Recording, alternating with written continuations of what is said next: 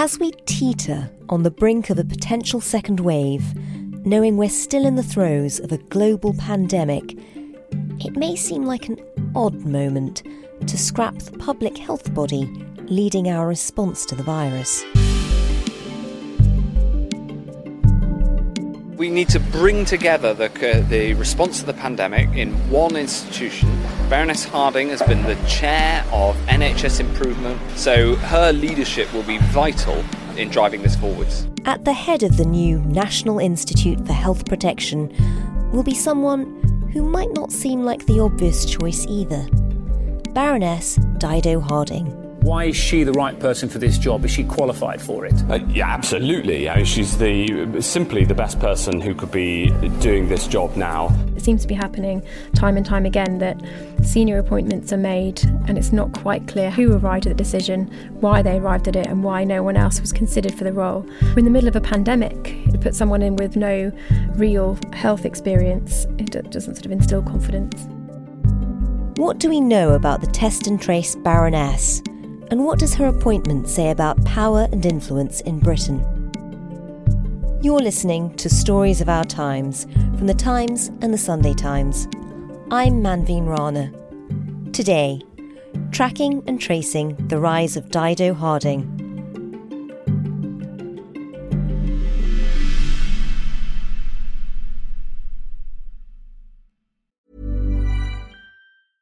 A lot can happen in the next 3 years. Like a chatbot may be your new best friend. But what won't change? Needing health insurance. United Healthcare Tri-Term Medical Plans are available for these changing times. Underwritten by Golden Rule Insurance Company, they offer budget-friendly, flexible coverage for people who are in between jobs or missed open enrollment. The plans last nearly 3 years in some states, with access to a nationwide network of doctors and hospitals. So for whatever tomorrow brings, United Healthcare Tri-Term Medical Plans may be for you. Learn more at uh1.com. Hold up. What was that? Boring. No flavor. That was as bad as those leftovers you ate all week. Keke Palmer here. And it's time to say hello to something fresh and guilt-free. Hello Fresh. Jazz up dinner with pecan-crusted chicken or garlic butter shrimp scampi. Now that's music to my mouth. Hello Fresh. Let's get this dinner party started. Discover all the delicious possibilities at HelloFresh.com.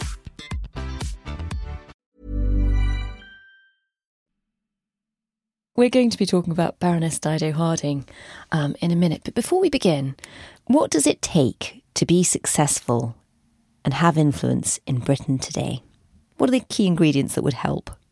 Well, I think it helps if you're well connected, if you've got some money, perhaps if your parents were landed gentry or had a title. Sabah Meddings is a journalist in the Sunday Times business team. Certainly going to Oxford would also help. Money and a good education and maybe even an interest in horse racing. An interest in horse racing? And they are off and they're racing. I find it fascinating, all these links that go back to horse racing, and it's a shame almost that you can't show images with a podcast, because if you did and you sort of Googled Dido Harding and horse racing, or even Matt Hancock and horse racing, you'd have all these fabulous pictures of, Matt Hancock perhaps less fabulously. Get ready for the big cheer. Advanced on the left, Niall Hannity. On the right, Matthew Hancock, MP. Can he do the business? He's coming on. These two begin to settle down to battle it out. Matthew Hancock, MP. Can he do it? He's coming home in front. What a result for the Member of Parliament, Matthew Hancock. Great ride. The figures involved in all of this seem to know each other from the jockey circuit. So Matt Hancock, Health Secretary, we know, a keen equestrian. An MP riding a winner at Newmarket. Goodness me.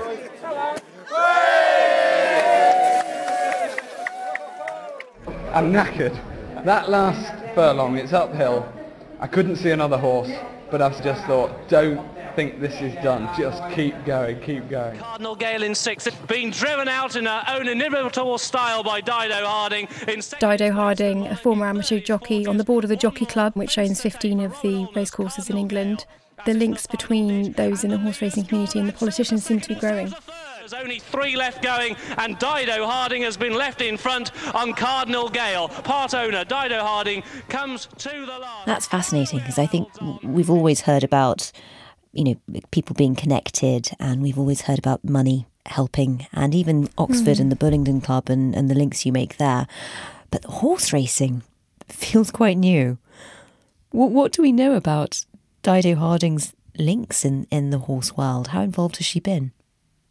She may not be a jockey anymore, but she's certainly always at the Grand National in her, big hat and, outfits that all the ladies wear at those events. She's a key part of that scene. And if you look on the board of the Jockey Club, there's various other city figures. Certainly the links between horse racing and Matt Hancock go quite deep as well. So it is. You can certainly see why people have kind of taken issue with her appointment, given their chummy relationship. And it's just odd that it's suddenly reflected in, the NHS. It's such a bizarre, such a bizarre link.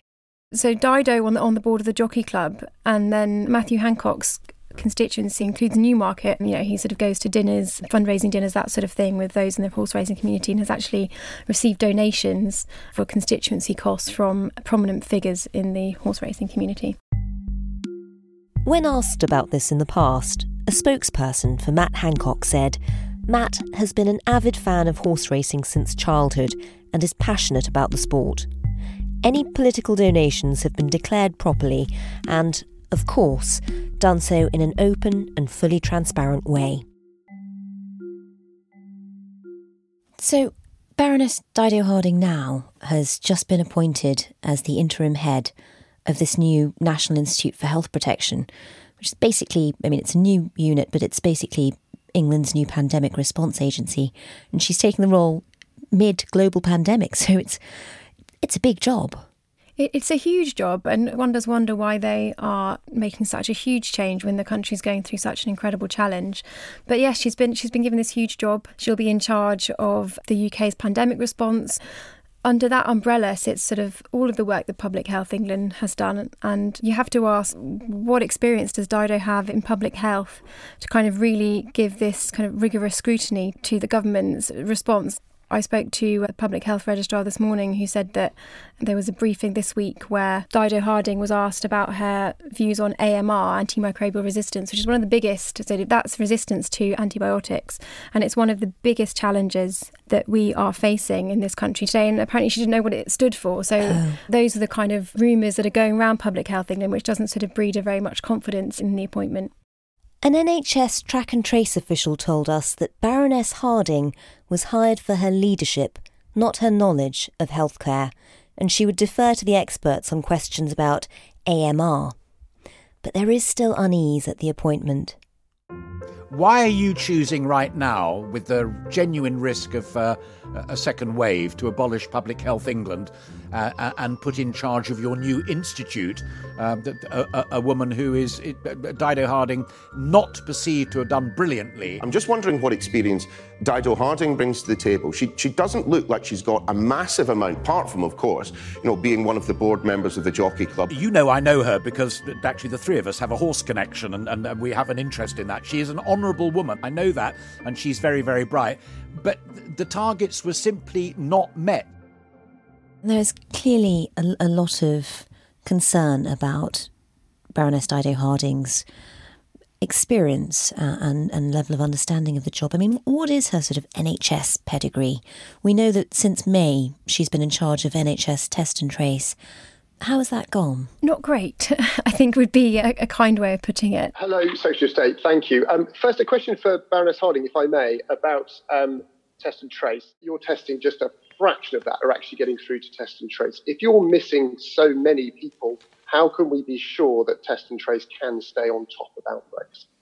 I'm not pretending that it is perfect. Of course it isn't. She's been in charge of Test and Trace since May. In that short time, there's been several reports leaking out. All the papers, including ours, have reported about workers saying that they've been sitting around with nothing to do. There was one report of a woman watching Netflix and having hardly anyone to call.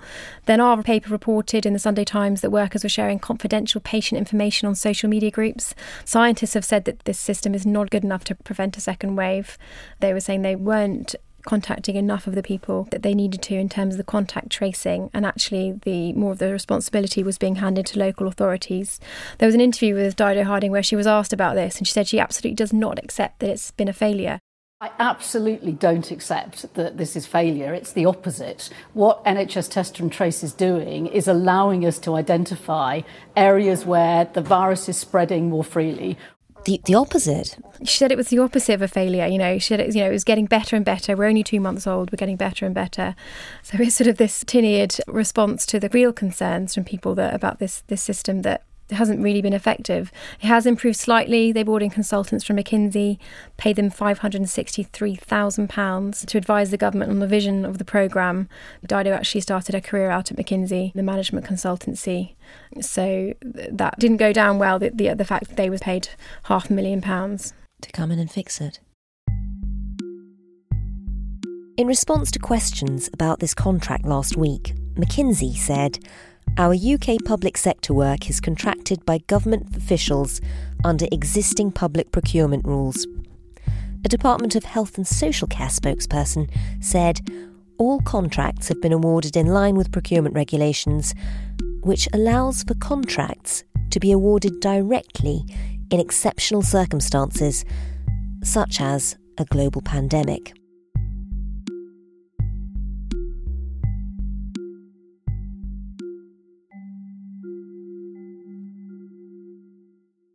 I mean, it is remarkable that she sort of clearly thinks it has been a triumph, given that, in the press we've heard stories about people who are given jobs as contact tracers sitting around with nothing to do, and, the famed app never seemed to appear either. We had all this kind of rhetoric around the fact that we were going to build a world-beating app with Dido Harding overseeing it. The NHS contact tracing app was supposed to be an important part of the test and trace system. Most countries opted to use systems developed by Apple and Google, but England went its own way and tried to develop its own app instead. In the end, it had to be ditched. At a government briefing in June, the Health Secretary, Matt Hancock, tried to put a brave face on it. I'm from Newmarket. We backed both horses. So we took the decision in May to start building the Google Apple version as well. We back both horses in terms of coming up with our own and backing potentially an Apple or a Google app. But you're right, the horses do seem to pop up everywhere. On Matt Hancock, it's interesting that he really seems to have backed Dido. Dido Harding has been keen to stress that her position has nothing to do with any existing relationship.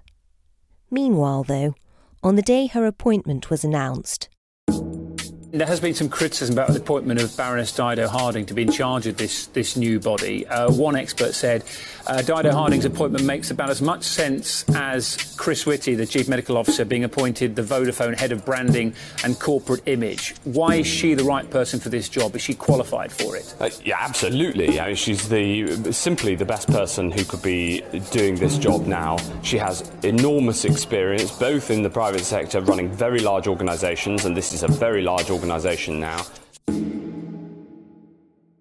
Despite the outcry over her appointment, he's backing the horse he thinks will win. That's really intriguing. I mean, just to try to understand why he's such a big supporter, what do we actually know about Dido Harding? Let's go right back to the beginning. What do we know about her as a person in her early life? So her grandfather was Field Marshal Lord Harding, commander of the Desert Rats in World War II. She studied PPE at Oxford. There she meets sort of many future politicians. She, in her mid-20s, she got a £7,000 loan from her bank to buy a horse named Cool Dawn. They've got 150 yards to go, and it's Cool Dawn, a strong promise. When she's 30, that horse wins the Cheltenham Gold Cup. But the post comes in time for Cool Dawn. Cool Dawn wins, an all-the-way win for a former hunter chaser in the colours of the Honourable Mrs. Dido Harding. And that's sort of, I guess, the first time that she got a real taste of success.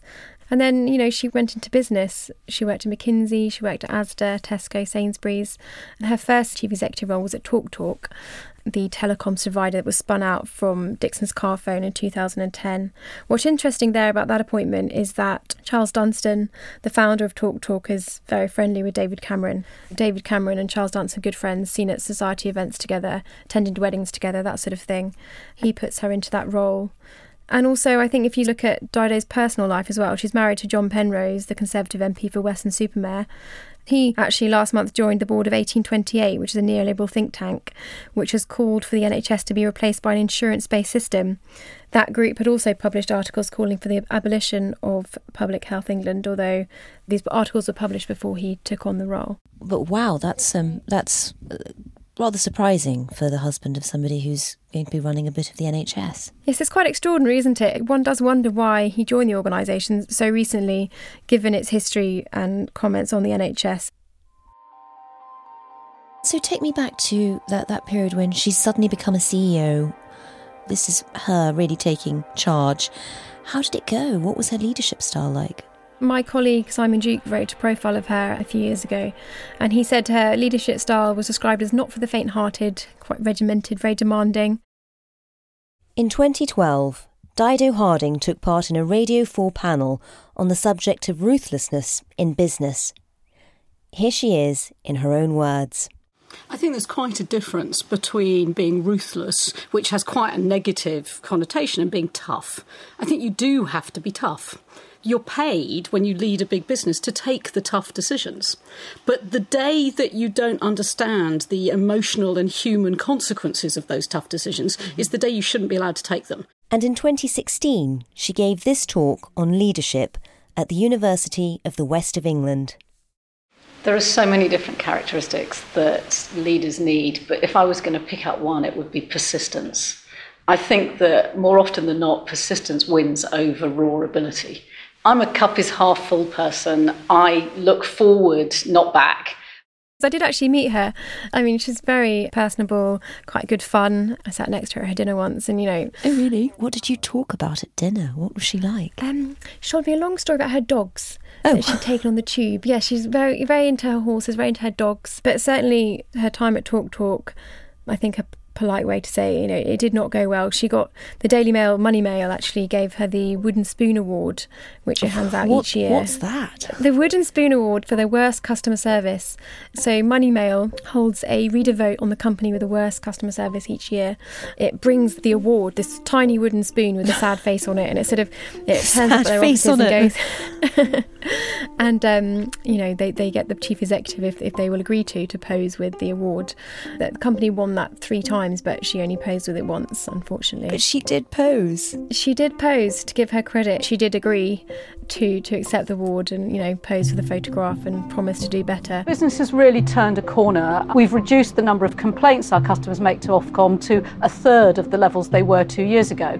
There is still more for us to do, and we would never declare victory. But 3 years later, complaints about customer service would be the least of Talk's worries.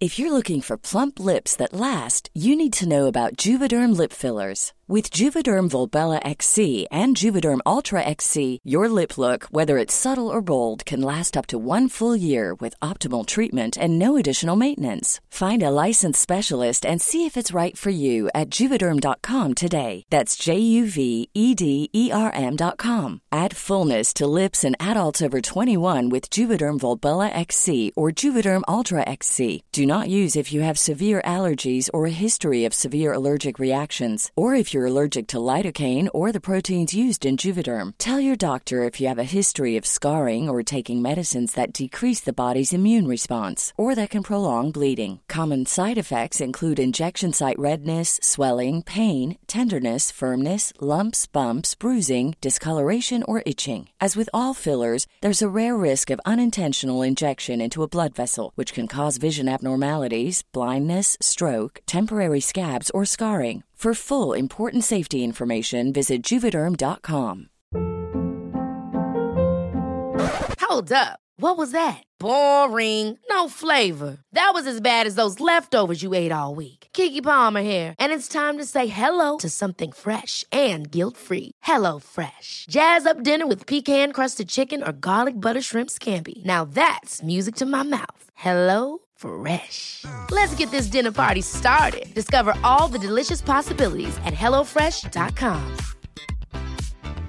Many of us have those stubborn pounds that seem impossible to lose, no matter how good we eat or how hard we work out. My solution is PlushCare. PlushCare is a leading telehealth provider with doctors who are there for you day and night to partner with you in your weight loss journey. They can prescribe FDA-approved weight loss medications like Wegovy and Zepbound for those who qualify. Plus, they accept most insurance plans. To get started, visit plushcare.com/weightloss. That's plushcare.com/weightloss.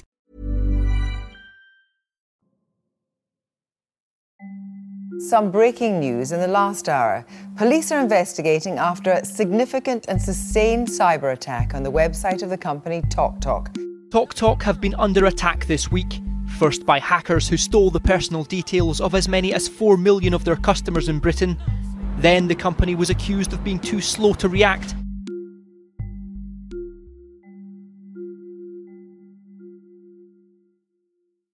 TalkTalk was hit by a huge cyber attack in 2015. She then went on to do several poorly received TV interviews. I know you want me to give some cast iron guarantee. I don't think I can do that anymore. You cannot tell your customers that their data will be safe with TalkTalk. I cannot tell them that the world is perfectly safe. Why should they trust you with their bank details, their personal information? Because I'm being honest. In one with Kamal Ahmed, the BBC's former economics editor, he asked her whether this affected customer data was encrypted or not, which obviously would have protected it. And she replied, "The awful truth, Kamal, is I don't know." Shouldn't you know that? As chief executive, you should know, surely, that the details we give you are encrypted, so even if stolen, may not be usable. I would love to be able to give you that complete and unequivocal assurance, but it would be wrong of me to give you that today. And what was key about that is it showed that TalkTalk could have actually done more to protect its customers, protect their data, and ultimately they lost £70 million in revenue, they lost 95,000 customers, got a record fine from the Information Commissioner of £400,000, and Dido ultimately left under a cloud in 2017 when Charles Dunson stepped back in to take control. But rather than failing downwards, she seemed to have failed upwards, and then was made chair of NHS Improvement in 2017. I mean, that's all rather remarkable, because, I mean, in terms of what happened at TalkTalk, the data breach is pretty catastrophic. The idea that they wouldn't have thought through this stuff beforehand. I think what's very worrying, particularly about the data breach, is that the NHS has 65 million patient records. The drive is to really sort of digitalise this and make it available in some form for scientific research. You know, we could benefit from this extraordinary data that we have in this country. But if you've got this very, very sensitive data, there's nothing worse than having your health records leaked. I mean, you can imagine how terribly that would go. Yeah. To have the people in charge of it, you really want them to have solid credentials. Even if there is no risk, it's sort of that public trust that you need to have in the people overseeing this. Even if she's the best person for this role, the fact there is this public backlash is quite harmful, I think. Especially, I suppose, with a project like Test and Trace that she was put in charge of, because so much of that, you know, we've seen it working really well in countries like China, where you have to give up your data, you have no say. But here, so much of it was going to be voluntary, and you needed a certain percentage of the population to sign up for it to work. And how does she end up here? So we see her leaving TalkTalk under a massive and quite public cloud. How does she end up suddenly in the world of politics? She was made Baroness Harding of Winscombe back in 2014. She was appointed to the Lords. I mean, how did that happen? She has got a connection to David Cameron. He's the one that made her a Conservative life peer. In 2018, Dido Harding was interviewed in front of an audience at the King's Fund Health Policy think tank. Here she is, on her connections to David Cameron and her interest in politics. Don't believe everything you read on Wikipedia. So I was at Oxford at the same time as David Cameron. I never met him at university. I was very interested, unlike actually David Cameron, I was very interested in politics when I was at university. I'm incredibly lucky. I've run a business, I've made a chunk of money, not doing this for money. You know, David Cameron gave me the ultimate gold star. I don't need someone to give me a gold star. I need to feel like I'm making a difference. And for as long as I feel like I am, regardless of, what the media write about me, I'll keep doing it. I want to walk towards the sound of gunfire. And I know we've talked about it already, but obviously worth mentioning her husband, John Penrose, who is the anti-corruption chief. Every single person on this planet is currently suffering because of some kind of corruption somewhere. It doesn't matter where you live, doesn't matter who you are almost certainly getting lower quality public services than you might otherwise have, or they are more expensive than they might otherwise. And how has she suddenly ended up in healthcare, which she doesn't seem to have that much of a background in? Many of these are sort of made on an interim basis. Even if Dido Harding is the best candidate there was out there, we've got no way of knowing because we don't know who else was considered for the role, or if anyone was considered for the role, or even when they started deciding to replace Public Health England with this new organisation. But if you then look more broadly at the appointments that are made in and around the health service, there are some quite interesting connections. So when she's at NHS Improvement, she brings the former CEO of the Post Office on, Paula Reynolds, who used to work at Dixon's Carphone. Paula Reynolds left the post office in the wake of a huge scandal regarding the sub-postmasters. People ended up with prison sentences and were prosecuted, had their businesses taken off them because they were accused of stealing from the business when in fact it was a software error. Oh God, yes, of course, that was a huge scandal. A huge scandal. And then another former Tesco colleague, Laura Wade-Gery, she was appointed also to NHS Improvement. And then if we look more widely at NHSX, which was set up by Matt Hancock as a kind of digital arm to drive innovation, to think about how to monetize our data, how to get the best from it, he appointed Matthew Gold, who went to school with George Osborne. He was appointed on an interim basis again, but, I think interim was quite soon scrubbed off his title and he was then made permanent. And Matthew Gold, like Dido Harding, gets appointed as an interim head. They are just appointed and nobody asks questions because it's interim, but they end up staying. They are just appointed. My colleague Peter Evans uncovered a Deloitte report around the time that kind of raised concerns about the fact that Matthew Gold's appointment had been made without any proper process, no sort of interviews with anyone else. And although, on a single basis, you could sort of perhaps say, well, perhaps they were the best person for the job, it was circumstance at the time, but it seems to be happening time and time again that senior appointments are made and it's not quite clear who arrived at the decision, why they arrived at it and why no one else was considered for the role. Certainly if you look at a job as big as the one that Dido's just been handed now, we're in the middle of a pandemic. To put someone in with no real health experience, it doesn't sort of instill confidence. I mean, that's what's so surprising about your description of the NHS Improvement Board. I mean, it does sound like a bunch of old friends, but none of them seem to have any proper medical or NHS experience. They've often overseen businesses that have failed pretty spectacularly. That doesn't sound healthy. It doesn't sound healthy. I mean, there is an argument, of course, for having people that have excelled in the business world. You do want the very best of the best. So, I mean, what does all of this tell us about power and influence in modern Britain? I guess it shows that it doesn't matter what your experience is. It doesn't matter what your track record shows. It doesn't matter if you've had gumption and worked hard. What does matter is that you're friendly with the people in Downing Street, or friendly with the Prime Minister, or friendly with the Health Secretary, and that's the way to get one of these jobs. Not sure that my time at Aberdeen would have equipped me very well to sort of get an appointment. Perhaps I should have gone to Oxford. And I dare say if you really wanted to wield influence, you probably should have got into horses.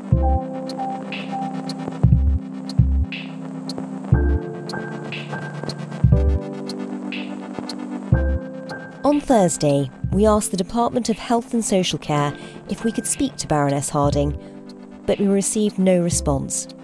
In a statement, a spokesperson said, Baroness Harding has been appointed to the National Institute for Health Protection on an interim basis. She's been leading the NHS Test and Trace for 3 months and has been chair of NHS Improvement for almost 3 years. She has been appointed due to her wealth of relevant experience in healthcare and her leadership of large organisations and programmes. We have no doubt that under Baroness Harding's leadership, the NIHP will be established as a thriving, mission-driven organisation.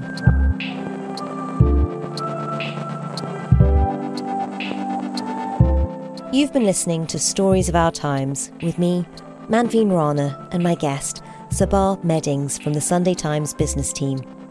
You can read more of Sabah's work in print on Sundays or with a digital subscription to The Times and The Sunday Times. Visit thetimes.co.uk/subscribe to find out more. The producer today was James Shield, with editing help from Asya Fuchs. Sound design was by Falcon Kisseltook, music by Breakmaster Cylinder and Ketzer. See you tomorrow.